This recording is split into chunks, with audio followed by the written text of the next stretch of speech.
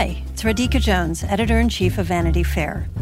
If you enjoy binge-watching the best TV shows and love hearing from the actors and showrunners who make them happen, then subscribe to Vanity Fair. Our Hollywood reporters take you behind the scenes of the year's most anticipated projects, the industry's biggest moves, and the hardest-fought awards races.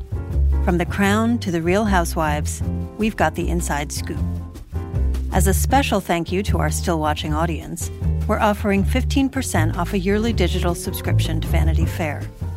Visit vanityfair.com today and use promo code POD15. That's vanityfair.com, promo code POD15 for 15% off a yearly digital subscription to everything you want.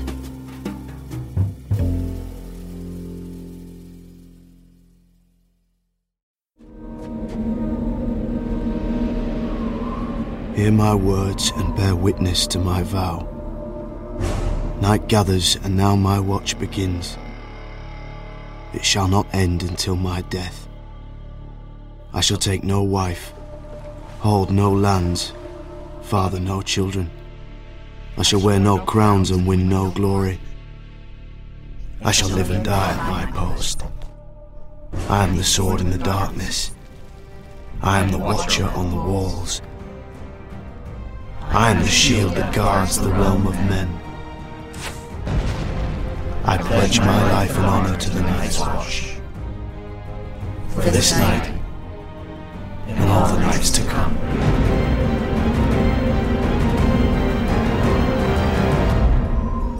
Hello and welcome to the last episode of Still Watching Game of Thrones. I'm Vanity Fair senior writer Joanna Robinson. Joining me for the last time on this series of this podcast is the lovely Katie Rich. Hello, Katie Rich. Am I being exiled north of the wall? Is this the end of me? We're sending you to the Isle of Noth. I regret to inform you. It sounds great there, although it's now full of angry Unsullied, so maybe I'll stay away.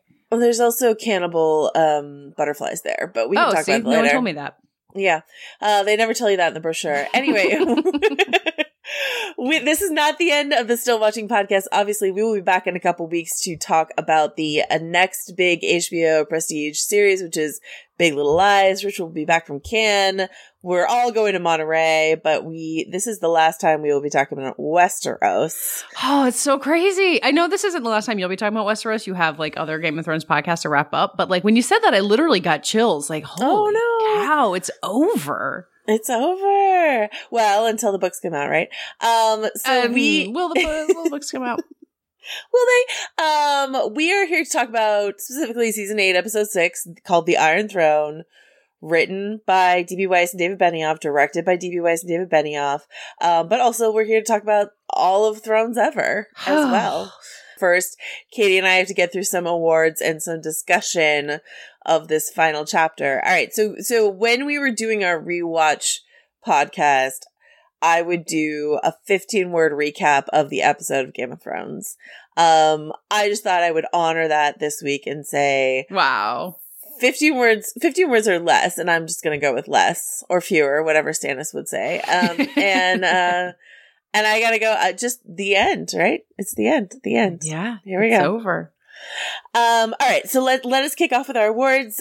We start with our sort of obvious MVP of the episode. Katie Rich, who's your obvious MVP of the Iron Throne? I am as surprised as anyone to be saying this, but Kit Harington, I thought he stepped up his acting so much in this episode. Like he's got all of these super crucial scenes, and the first half of the episode is entirely reliant on watching him coming around to making this big decision that is important and he knows he has to do and Tyrion is telling him to do. And I thought he played that indecision really well. And like Jon Snow failing to make a decision is a running theme of Game of Thrones, but it felt really powerful this time around. And then him going north of the wall and being with Tormund. And like, I mean, I think his face is his face isn't the last shot, but it's close to the last shot. And like watching the mix of feelings of him returning north of the wall, I was really impressed by him and in his scenes with Emilia Clarke, which we'll obviously get into. Yeah, it's interesting because I think one of the criticisms of these final seasons has been people feeling that Game of Thrones did not really land the Jon Daenerys romance, and that they needed to really land that romance to make this choice feel so painful. And while I agree that I don't, the Emilia Clarke Kit Harington friendship, obvious friendship, has not translated to on-screen fireworks for me, the indecision, it's sort of like last week when I was like, I don't know what Emilia Clarke is playing on the back of that dragon, but she's playing it really well. Like, I don't necessarily buy that Jon Snow loves Daenerys, but whatever it is that he's feeling conflicted about, Kit Harington is delivering that conflict for me. Do you know? Mm-hmm. Yeah. All right. So my obvious MVP, I'm going to go meta. You can pick an actor, you can pick a character. I'm going to, like, grudgingly, I have to, at the end of this all, give it to Sansa Stark, who got her independent North, got to be Queen of the North, got her brother on the Iron Throne, and her other brother is, like, the leader of everything north of the Wall. So, like, the Stark family has it all stitched up from top to bottom in Westeros. So, you know, in terms of who played the game and played it well, because Bran's not playing the game. Bran's, like, galactic braining this, you know, like, you can't say that Bran's playing. But as far as Sansa playing the game, like, she played it, she won, she got what she wanted. Do you assume Sansa's the reason that there were 3 Starks on that council getting 3 votes for no reason? I was really irritated by that. I mean, looking at I don't think they all voted. Sansa voted, representing the North, and Arya and Bran just sort of like that's there. True. They got to be there. Well, like I don't know why Bran was there. Yeah, I mean, at least they had Davos at the line of like, not sure we get a vote, but and Bran's like, okay, I'll vote. I'm here because I survived the series. Okay. Yeah. Well, I did like that, you know, that they had some people sitting in that council that weren't people we knew. So it wasn't just like, okay, all the actors who survived the series get to decide who the king of Westeros is. Yeah. Well, I was grateful for your post because I always assume that if there's characters who I don't recognize in the scene, I just have forgotten about them. And I was grateful that you were like, oh yeah, we're not supposed to know who that dude is. Yeah, I have a post up on VF.com right now that's just like a breakdown of who was on that great council, because there were some fun faces. Edmure Tully gets up and gives a speech. I love that Tobias Menzies came back for that. I thought he did a great job with it. Robin Arryn was there, young Robin Arryn, Jan Royce, obviously a Dornish prince, as we mentioned. But yeah, there were a bunch of little beardos there who were not supposed to know who they are. And on the one hand, I like that. On the other hand, they could have really tossed, if they wanted to, the book readers like a bone and stamped a sigil on any one of those like breastplates or something like that. So we can be like, ooh, that's House true. Dairy representing, or like whatever, you know, it would have been fun for us, but that's okay. Yeah. So if you're still confused as to who was in that great council meeting, go check it out. All right. Let us switch over to our stealth MVPs or sneaky MVPs of the episode. Katie, who do you have? It's Archmaester Ebros, aka the Jim Broadbent character, who wrote the Song of Ice and Fire, which I had to kind of go back and catch it because I just saw Sam put down this giant book and I was like, oh, he wrote the book because he's George R.R. Martin. But it's more complicated than that. But I wish Jim Broadbent had gotten to come back, but the fact that he wrote everything down and left Tyrion out is perfect.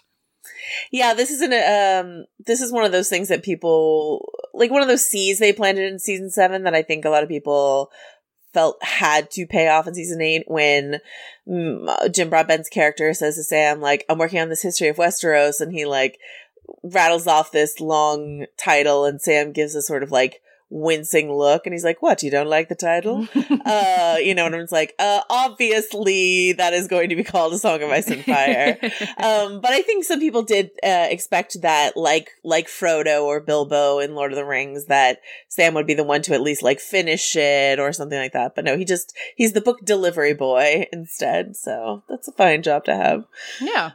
My sneaky MVP, I don't know how sneaky it is, but I have to give it to Michelle Clapton, the costume designer on the show. Man. We will talk a little bit more about this later, but like the point is, Michelle always delivers the good looks, has delivered amazing looks for 8 seasons. There was a season that she took most of off, and you can tell, but like has delivered so many amazing looks, and you're just sort of like, she didn't need to in this final episode. Mhm. There's a lot going on. She didn't need to they didn't have to give us just such a fashion moment, but they did, which, like I said, we're going to talk about. But, shout out to Michelle Clapton. She she dressed a new era of king in King's Landing. She gave Daenerys a final sort of black leather stormtrooper evil look at the end. All of it is an amazing situation. So Michelle Clapton. Yeah, all right, she has deserved all of the credit she's gotten for the show and more. Every single Emmy ever. Yeah. It's just amazing what she's created. And something I love about what she's created is, as we were talking about that Great Council thing, I mean, I just like that you're oh, there's the Dorne guy. I mean, sure, their look is very different from everyone else, but at the same time, I could say there's that Dorne guy, and I was oh, that guy's from the north. I can tell because his cloak is crisscross this way.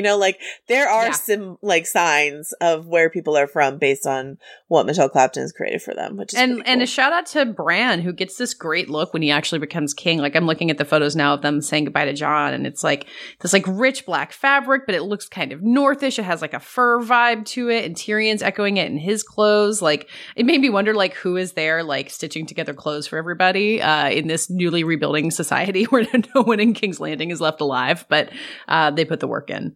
I've had those thoughts all along. Who was the seamstress that Daenerys took with her to Winterfell, who made her all those amazing winter coats? Oh yeah, who's braiding her hair? Yeah. Who are these humble workers of Westeros? All right. This is where we are going to do. I don't know if you're actually gonna do this for me, Katie, but a dramatic line reading of one of your favorite lines from the episode. I feel like you would be doing it such an injustice because what is so great about it is the performance of it. But I'll do my best. It is, no, Your Grace, I don't want it. I don't deserve it. I thought I was wise, but I wasn't. I thought I knew what was right, but I didn't.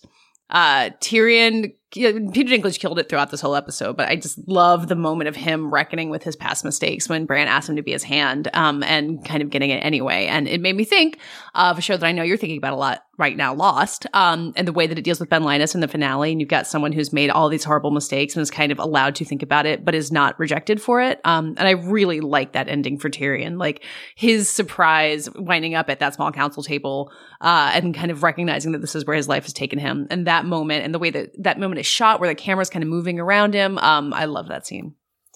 Yeah, it's interesting because for a peek behind the curtain, I when I saw the wind going this way, that Tyrion might wind up with a happier ending, I was working on a post of a post for VF.com of do we think Tyrion deserves a happy ending after all of the mistakes he's made? He's just made mistake after mistake after mistake.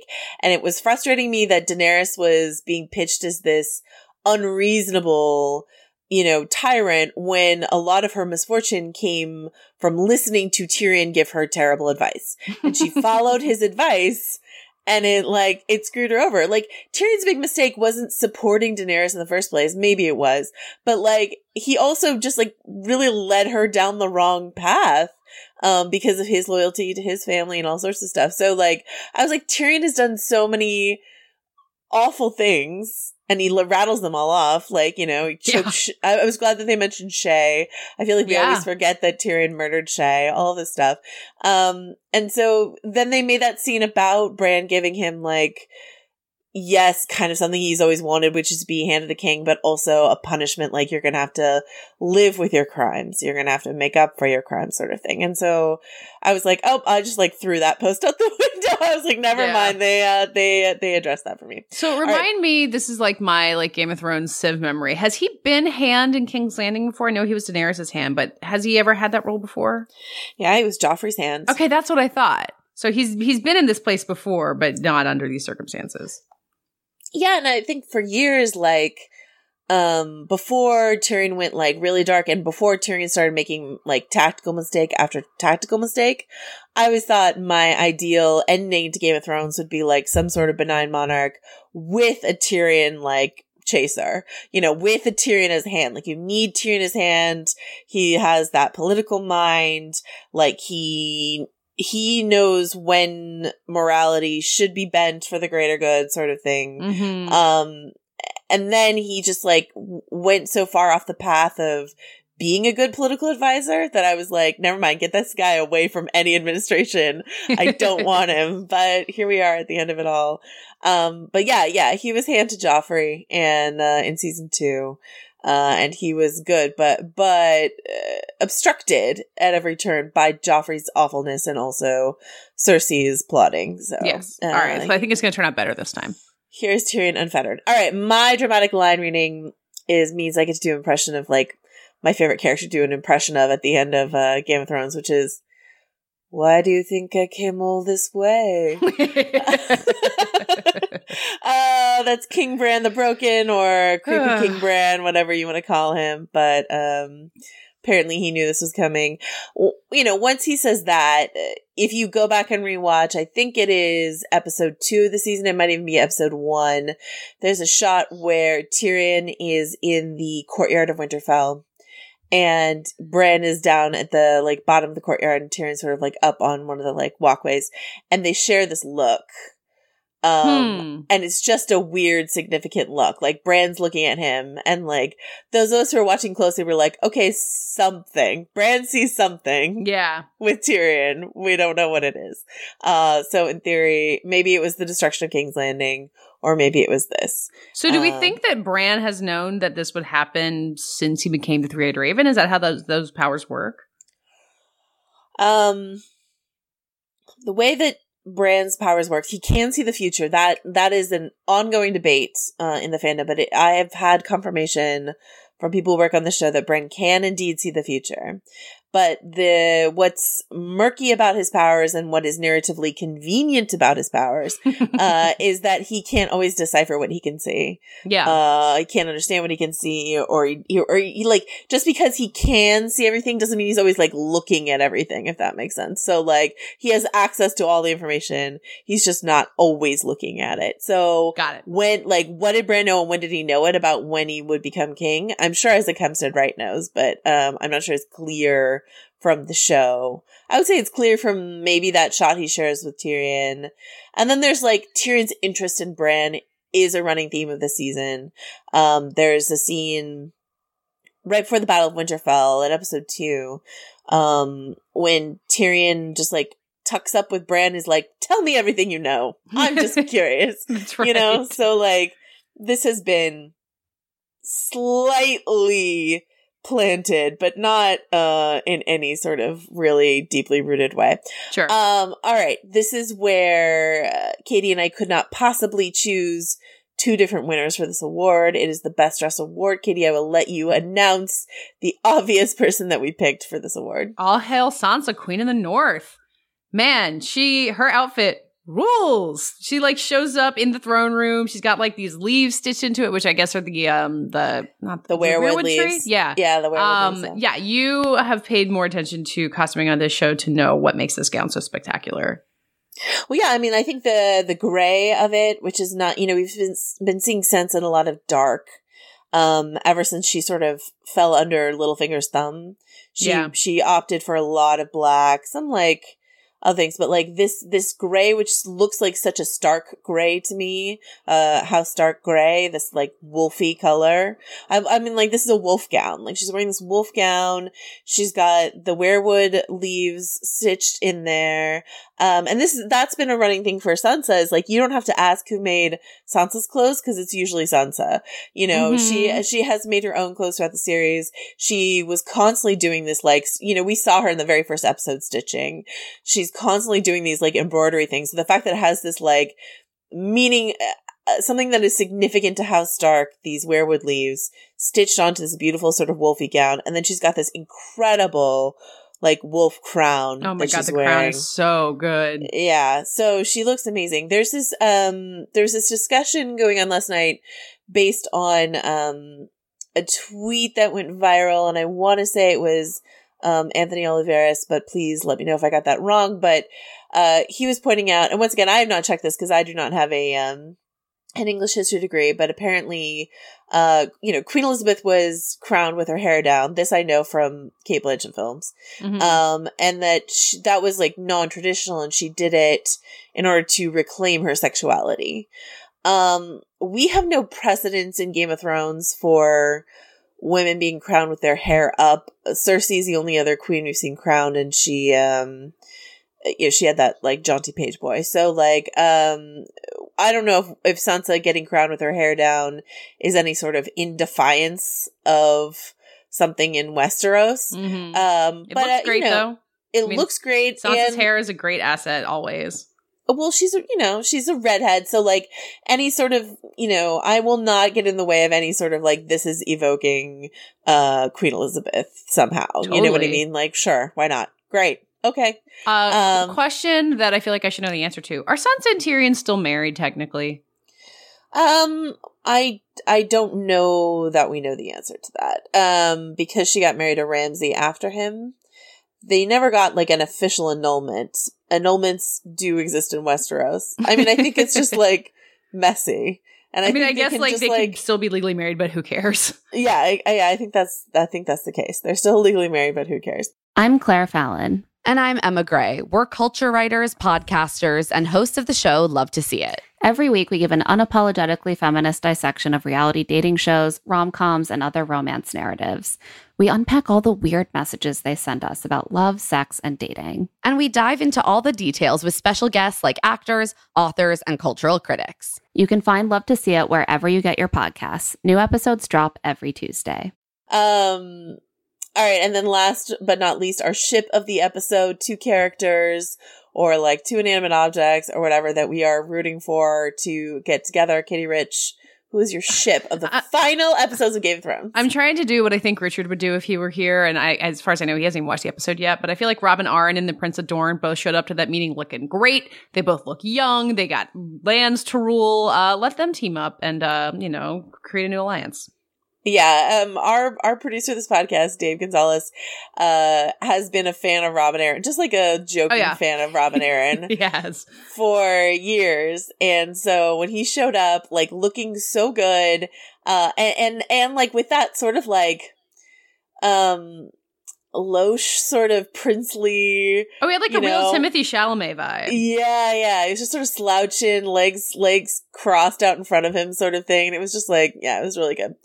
All right. Well, I'm going to ship, okay. Here's my like fan fiction of the future of Westeros under, King Bran. 'Cause there are like some happy endings here for a lot of our favorites, blah, blah. And Bran of Tarth gets to be the Lord Commander of the Kingsguard, which is a huge deal. Yeah. She went from, like, first female knight in all of Westeros to, like, Lord Commander. What a glow up. So that's great for Brienne, and she knighted Pod, so he's Sir Pod. He's also in the Kingsguard, so, like, here are our, valiant, heroic people holding, like, wearing that shiny gold armor that is like, I think it's the first time I've ever seen the Kingsguard armor look like it, belongs on the people that are wearing it. Mm-hmm. So that's all great. Here's an issue I have. If you're in the Kingsguard, you're supposed to kind of take a vow of chastity is part of the Kingsguard. And I don't know that I like that for either Brienne or Pod. So how seriously have vows of chastity been taken on this show, though? I mean, you can't get, here's what I'm saying. For the future, for Bran Stark's administration as king, I think he's going to be like, you know what? Vows of chastity are so, Rhaena Baratheon or Rhaena Targaryen or whatever. Like, because Sam's a maester, and I'm sure maesters aren't supposed to have wives, but like, he's not breaking up with Gilly. So like, Sam gets to be a maester and keep Gilly and Sam. Little Sam and the other baby on the way, right? Mm-hmm. These Bran and Pod get to be in the Kingsguard, but also get to like pursue whatever they want romantically. And heck, Jon Snow, you're in the Night's Watch, but like, it's okay. Eventually, you'll get over your 2 girlfriends ever in your life dying in your arms, and move on to someone else. So I'm just saying, like, I ship the end of Vows of Chastity in Game of Thrones. That is a great idea. Do you feel like you have an ideal match for Pod or Brienne? I was just thinking, like, should they get together? It's like, nah, that's not the relationship. But I don't know who. I mean, I guess there's other people left in King's Landing. A few, I suppose. I just want Pod with like a really nice girl. Like for a while, I was shipping Pod and Sansa as sort of like a he would just be so nice to her, you know? And then she, I think, would be nice to him in turn. And it would just be like, you know, Sansa could be like austere and badass and ruling in the ways that she likes to be with everyone else. And then with Pod, she could just be like, you know, chill, let her hair down. So that was one thing. Or just, you know, Sansa doesn't need a boyfriend. She can do whatever she wants. I don't know. I've no one specific in mind. I just want everyone to like live their full lives. You want everyone to have love. You can have a career and a romance, is what I'm saying. You can be Queen of the North and have a romance. Yeah, I didn't like the idea of Brienne of Tarth. Like Brienne of Tarth gets like ultimate career goals, but like I want her to have the whole package is my point. So there we go. All right, so let us talk about a little bit more about the episode as a whole. I think you and I both liked it better than maybe some folks did. I certainly liked it much better than I'd say the previous 3 episodes. Yeah. I had a hard time with 3, 4, and 5, and I liked 6 a lot better. I feel like I have this like when a show ends that I like and I care about, and I just get to see how the characters wind up. And I think this show revealed a soft spot for its characters that maybe some of us thought it might not have, kind of going into the Battle of Winterfell expecting everyone to die. It's just like, you know, getting to see Arya like embark on a new adventure and seeing Jon's like kind of joy at being back in the North. Like, I like that it took care of everybody. And like, obviously not everybody. There's like various dangling plot threads, but I know a lot of people were like hoping to see the return of magic or see something like dealing with like various like crazy world building things. But I thought focusing on the characters and wrapping them up and putting them where they belonged was the right thing to do. Yeah. No, I mean, George R. R. Martin has said for a very long time that his plan for the ending of Game of Thrones is bittersweet. The only argument I might make about this finale is that you have like, it goes hard on the bitter for like 20 minutes. And then it's like, or maybe 30 minutes. I don't know, however long it takes for Jon Snow to kill Daenerys and Drogon to melt the throne. And then it's just like hitting you really hard with the sweet. You know what I mean? And so it doesn't feel like modulated. It's just like a hard swing in tone. Like I think, and I felt that the most, you know, you've got this time jump basically that happens, right? Yeah, it's so like a couple weeks that Tyrion's in there, right? Yeah, Tyrion and Jon have time to grow their beards in jail. And Tyrion rolls up to this great council meeting and immediately they bring Edmure in for like immediate comic relief. And you're like, we're in a different phase of the show now. That felt good because it's been so long since there could be any genuine comic relief because the stakes of the season have been so high. Yeah, I think that's fair. Something that I didn't like, 2 things that I didn't like.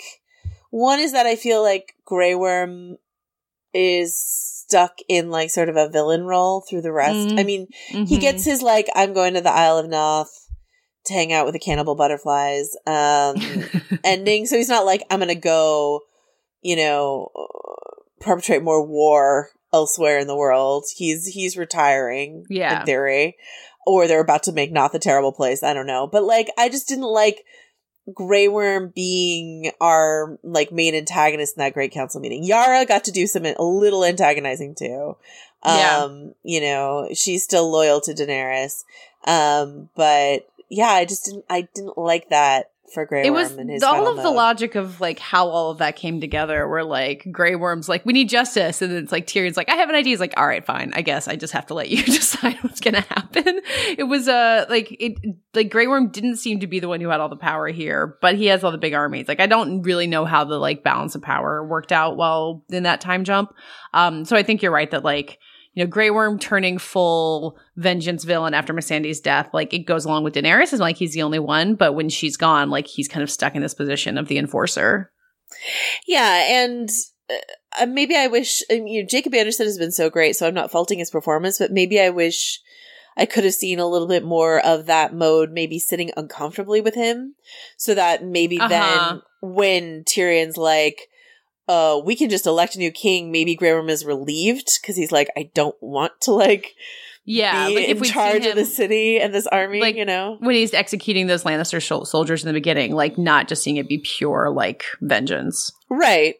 Exactly. All right. And then the other thing I don't like about this happy ending is that Bronn, who has done nothing to deserve anything, is the Lord of Highgarden, which really bothers me. Master of Coin, I don't mind too much because I feel like you need to have someone like awful in the role of Master of Coin. This is the Littlefinger role. Okay. Tyrion was Master of Coin for a while, but like I feel like Bronn is a good thing to have on that small council in that he's very likely to fuck a lot of things up. And I think you don't need that council to be like all the perfect paragons of virtue on the council. Sure. And so like, is Bronn going to plunge them all into like massive amounts of debt to the Iron Bank? Probably. You know what I mean? Like that's probably something Bronn's going to do.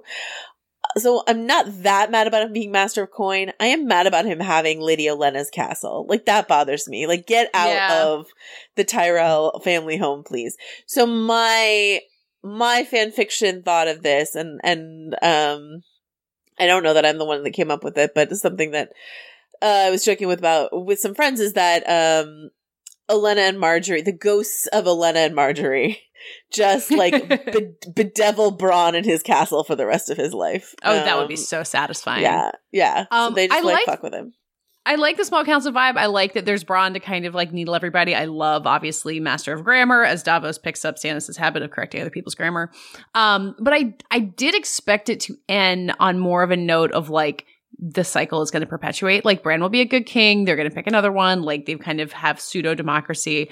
But I thought there was going to be more of a sense of like the story ever turning onwards, like not just a pure, okay, this is totally working out perfectly for everybody feeling about it.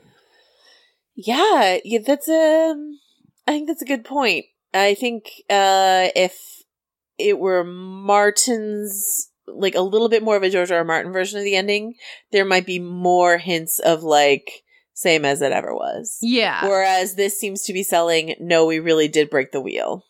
And, that was kind of what I was surprised by. Like, and I think like the idea that like, you know, in 10 years, they'll like, not 10 years, so whenever Bran dies, they'll get together and like all choose a new king and it won't just be like automatically someone else. But like, that's probably not. I don't give or pseudo democracy in Westeros very long before war starts again. Basically, yeah. I mean, like it was bananas that Sansa and this great council is just like, yeah, but I am gonna be independent. Okay, okay, cool. I mean, like, why didn't Dorne just be like, hey, we were independent for a really long time, so we would like to be so too. Like, Dorne has a very long history of being independent from the Seven Kingdoms, and so the fact that like they didn't speak up or anything, you know, the Iron Islands are independent, so like Yara, you know, gets to stay on her island and that's fine, but like, so why does Yara get a vote then if she's independent? I mean, it's a great question. But yeah, so now and with the North gone, it's the Six Kingdoms, which is you know, it's funny to think about. But yeah, it's this is a real power grab from the Stark family. I know. It's like nuts to me that they let all of this happen, like, you know, with the Starks having so much power, even though Arya has left Westeros. I was very grateful that I was right that I didn't know what was I was pretty sure Daenerys was gonna die in this episode. I didn't know how, and I didn't know if it was going to be Jon or Arya, and like Arya for Jon sort of thing. And I felt like it should be Jon because the whole like he who passes sentence swings a sword sort of thing. Yeah. But I was worried it was going to be Arya. And some people seemed convinced it was Arya. But like I felt like the whole lesson that Arya learned in the Bells from Sandor was don't be a murderer. Yeah. And so I was like, I can't have Arya come back in the next episode and be a murderer, even if it is like the right thing to do for the realm. Like I need her to have just learned that lesson. And so I was really happy to see her on the ship. She got a like, you know, jaunty adventuring new hairstyle. I was so happy about that. Yeah. And, it evokes, the end of season 4, The Children, which is a really good episode of Game of Thrones, the season 4 finale, when Arya left for Essos, for Braavos in the first place. It ends with that like same choral version of the theme, which we hear in this episode, and Arya on a ship going off. And so they mimicked that for her. And it was, that was a really hopeful, positive ending that I could really fully get behind. It's like Arya has put the traumatic way in which she was dealing with the events of the season behind her. But she's not going to be like, you know, Lady of Storm's End or whatever. She's going off adventuring. It's just not murder adventuring. And that's great. You know what I mean? So yeah. How do you feel about a somewhat similar ending for John? Once again, it may be almost too much of a happy ending for John, because like Kit, as you said, Kit Harington was really selling that conflict. And like, this is a plea, you know, he's separated maybe forever from his sisters, unless Queen Sansa decides to visit she'll visit the wall. Yeah, come on. You know, he's separated from, you know, all of his friends except for Tormund and Ghost. Like there's some poignancy there, but the North is where he's always been truly happiest. And there is this smile on his face that he has when he like sort of hits the road. And I guess it reminds me of, and forgive me, I can't think of the author, but there was a piece a couple weeks ago, I want to say it was on Slate, but I could be wrong, that was about sort of like redemption is a reality in Westeros for the male characters. And so like Tyrion gets a chance to like atone for his mistakes, and Jon gets a chance to like atone for his crime. Daenerys, admittedly, her crimes are more severe, but like, you know, this idea that like, I think the piece was originally written about Jaime, and I don't know if it really sticks because Jaime's redemption arc was slippery and he backslid and all this sort of stuff, but it felt like the Jaime journey of like, I can push kids out of a window and still be a hero. Or Tyrion. Like Tyrion. Doing all those bad things and then getting Hand of the King. Right. And so, like, I mean, I think you see in the Jon and Daenerys sort of final throne room scene, he's trying desperately to give her an out. You know what I mean? Like, he's trying to get an answer for her that would mean he didn't have to kill her. And she can't give him that answer. Yeah. And so, you know, that's all there. It's like, if she had wanted redemption, if she had had remorse in that moment, I think there would have been an avenue of redemption for her. But once again, it's just like, you know, the gendered nature of this ending is sort of impossible to ignore. We have Queen Sansa, but at the same time, you know, I don't know if you saw that Entertainment Weekly had, you know, sort of these wide-ranging interviews with Emilia Clarke and Kit Harington about how they felt about the ending. And Kit Harington, like, one of these interviews took place in a tent in Belfast while they're like filming it, and Kit Harington was like so scared that everyone would think this is just the most sexist ending of Game of Thrones, and Game of Thrones is already a show that sort of grappled with this perception of gender issues. And so Kit Harington's like, okay, I get to kill Daenerys, who is this symbol of like female strength for a lot of people. Like, that sits really poorly with me. Yeah. You know? So like he saw it coming. Yeah. How do you sorry, finish your thought. No, I mean, like, kind of, how could you not? And so then, in order to do it anyway, is either an act of bravery or something else, willful blinders up for, you know, what the current climate is. I don't know. What were you going to say? I think I have landed okay on the Daenerys arc after, you know, the entire internet's been a week arguing about it. And your piece that was written a couple weeks ago that I've been retweeting because I feel like it was so prescient, kind of comparing her story to Gollum's in Lord of the Rings, where she is consumed and ultimately destroyed by this thing that she desires so badly, the Iron Throne, instead of the Ring of Power. I feel like they were telling a story about how power is consuming and can corrupt. And Daenerys has obviously been this complicated messianic figure this entire time. And I think the fact that she's a woman made us not see that bad outcome for her as much, because you want to root for her more. Like when you see her in the beginning kind of being, you know, captive with these Dothrakis. And I think as they built this story, like said it was a story about power and not about female power, and wanted to tell it that way. Which I don't think works. I don't think you can tell a story about a woman in power and not have there be complicated gender dynamics in it. Right. But I think her downfall is not because she's a woman in power, but because she's she's got this inflated sense of her value as a hero. And it doesn't feel, I guess it is sexist because that's what the optics are, but I don't think they're saying something fundamentally about women in power. And I think Sansa really does a lot to counterbalance that. And so I feel okay about it in the end, but I understand obviously why people don't. My issue has never really been with, you can't tell the story about a woman, you know, like I don't think this story is off limits for a woman. I think it's unfortunate that it came down to like these two volatile women queens in the penultimate episode, Cersei and Daenerys. I think that's unfortunate. Like if she'd been squaring off against, you know, like in the books, we think maybe it's going to be this character, this like young Griff character that's not even in the show. Like maybe it's going to be him. That's hilarious. So like, I know. It's like, I mean, a lot of book readers think Cersei dies way earlier in the books than she does in the show. But like, why would you bump off Lena Headey and like have her leave when she could stick around? You know, if it's Daenerys squaring off against like, a man in power who is tyrannical, like that takes some of the air out of it. You know what I mean? And, but my issue has never been with the story. It's with the execution of the story. So like I've made peace with it. By the time we're in the finale and all this Daenerys stuff at the beginning of the finale, like that stuff all works for me. Like, yeah, totally. Her big scene, like everything she said to Jon in that scene, I was like, yeah, that is exactly what she would say. Yeah, and her big speech too, like all of it was really great. And the, you know, obviously that killer shot of the dragon wings coming out behind her, like, and like, you know, it looked massive. That set where she's on the steps and King's Landing is like, the Red Keep is like ruins behind her. Yeah. It looked incredible. I thought that, it looks like a Nazi rally, like very deliberately, I think. Absolutely, intentionally, but like I was watching it. I mean, I got a new TV this week, but I was watching it and I just like a couple times at the beginning of the episode, I was just like, "This looks great."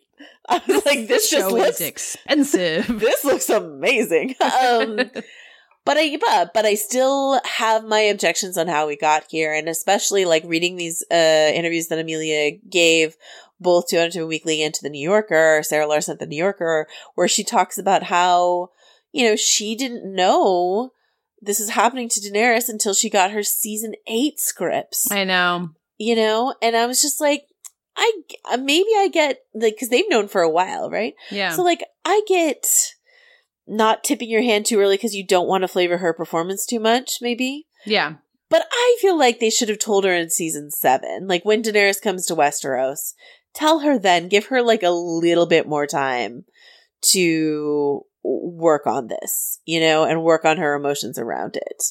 I think valued the surprise too much, I think. Yeah. And like, it's almost as if the season had been 10 episodes, they would have had more time to lay all this stuff out. Like, it's almost if the last 2 seasons had been 10 episodes, we would have had a lot more. Yeah. I saw someone, I think it was Alyssa Rosenberg at the Washington Post, like tweeting that like the decision to make these seasons too short will be like one of the worst in TV history. And like, I don't know, maybe. But I do think it didn't serve anything in the end.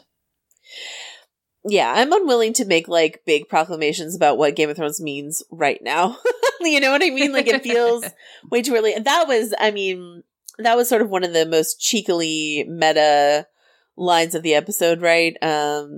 Where someone asked Tyrion if, I think it's probably Jon or whatever, like, is this the right thing to do or whatever? And he's like, ask me again in 10 years. Yeah. And that's definitely the showrunners being like, did we do right? I don't know. Let's talk about it in a decade from now, you know, sort of thing. So, yeah. And, okay. Anything else that I liked or did not like in this episode? And then just like, I don't think that I have anything else specific to pull out, but I will say like, this doesn't leave, well, I think the way in which these last 2 seasons were rushed sort of blunted my emotions around the end of Game of Thrones, in that like it was hard for me to get emotionally invested when I felt like a lot of narrative and character shortcuts were happening. And so then I was just like, it felt like folly to me to pour my emotions into characters that I felt like were behaving inconsistently, like internally, right? And so I sort of stepped back from the end of Game of Thrones. Or maybe I just did it as like self-defense of like, this big thing is ending.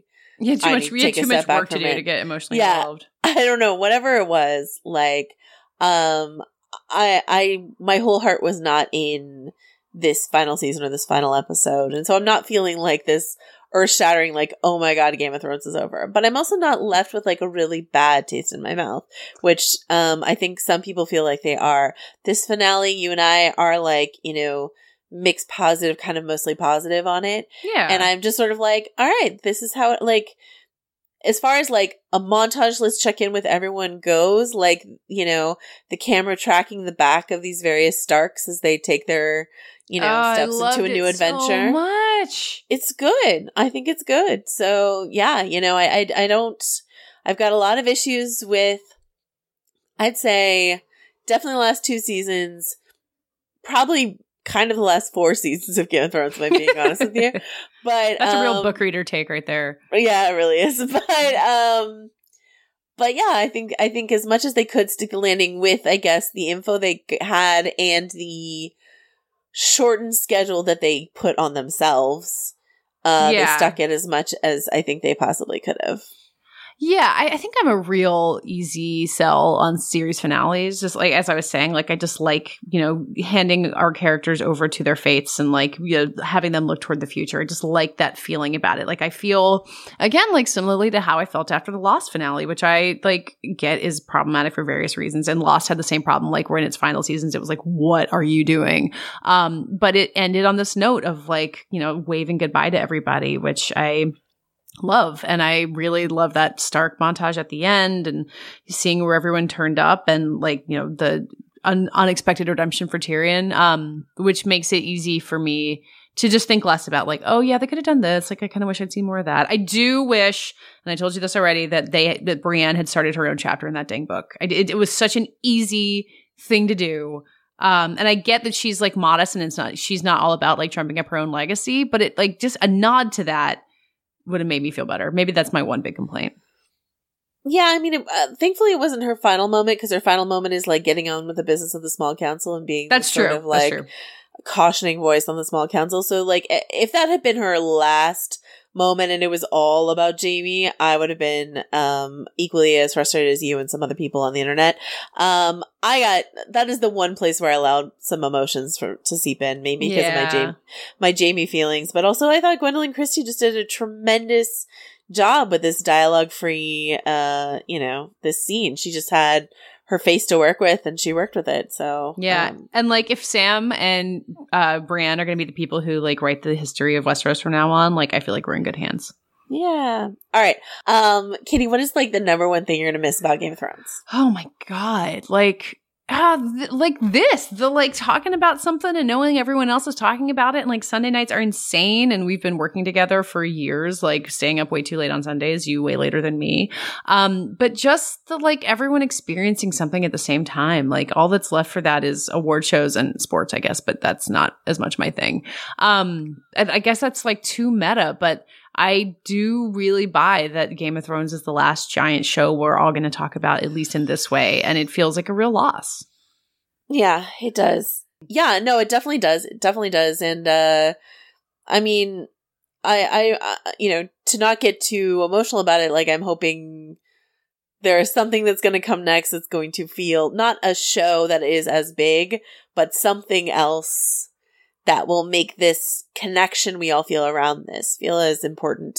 It's interesting because an interview we did a couple weeks ago with Paula Fairfield, the sound designer, who was, you know, trying to come to terms herself with some of the negative feedback to the episodes that she worked so hard on. Mm-hmm. You know, and she's like, she came to this very zen place where she was just like, I think we just all need this. We all need to be able to like release steam. We all need to yell about this fake kingdom somewhere. And we all need to like yell together about it, because the reality, like once this is over, then we have to turn our like attention back to the reality of like our own politics or whatever it is. And that's like no, a we much do not. grimmer process. We have murder mysteries in Monterey to deal with instead. Okay. All right. Let's focus on that instead. That sounds good. Though, I mean, you messaged me last night because like, you know, when we were like deep in the thrones of it all last night, Scarlett Johansson and Colin Jost announced their engagement. You're like, oh, this Game of Thrones finale news dump, which is like, you know, the kind of thing you say where you're like, when someone drops something when they hope no one's paying attention. When someone fires their CEO. Yeah, and I'm just saying, like, the Trump administration really, I don't know if maybe they did, but they really should have tried to get away with some, like, stuff this last 6 weeks when we were all, like, distracted by Westeros. We just don't know what it was. We missed it. Yeah, maybe they just did get away with it, and I don't know. All right. Well, yeah, I agree with you. I will miss the conversation even well more than the show itself. This has been a huge part of my life professionally, and I've met so many amazing people covering the show. So yeah, we did it. It's done. Oh my God. I don't know if you get to feel the sense of accomplishment yet because you still have work to do, but I hope you feel accomplished. It's really been an amazing run, and yeah, but there's only better things to come in the future and maybe less exhausting, but please take a moment to pat yourself on the back. Let us all pat ourselves on the back for getting through the end of Game of Thrones in one piece. We all did it. We all did it. Oh, I have one more thing I'm going to miss. I'm going to say, I'm just going to miss Sir Davos. I just like him. I want him in my life. I'm glad that he's like the fact that he's survived the entire series is almost surprising to me, but he's just this like unfailingly good and thoughtful character, and I'm happy for him. He forgot he has a wife, and that's a problem for me. But I also forgot he has a wife. He has a wife and like other children that he didn't lose in the Blackwater that he just like forgot about once they decided they weren't important. So let's hope that Mariah Seaworth, his wife, is living it up at King's Landing. Maybe she's like on the Iron Islands with Yara, like in the like I just imagine it's like a lady colony for no reason. So hopefully they're happy together.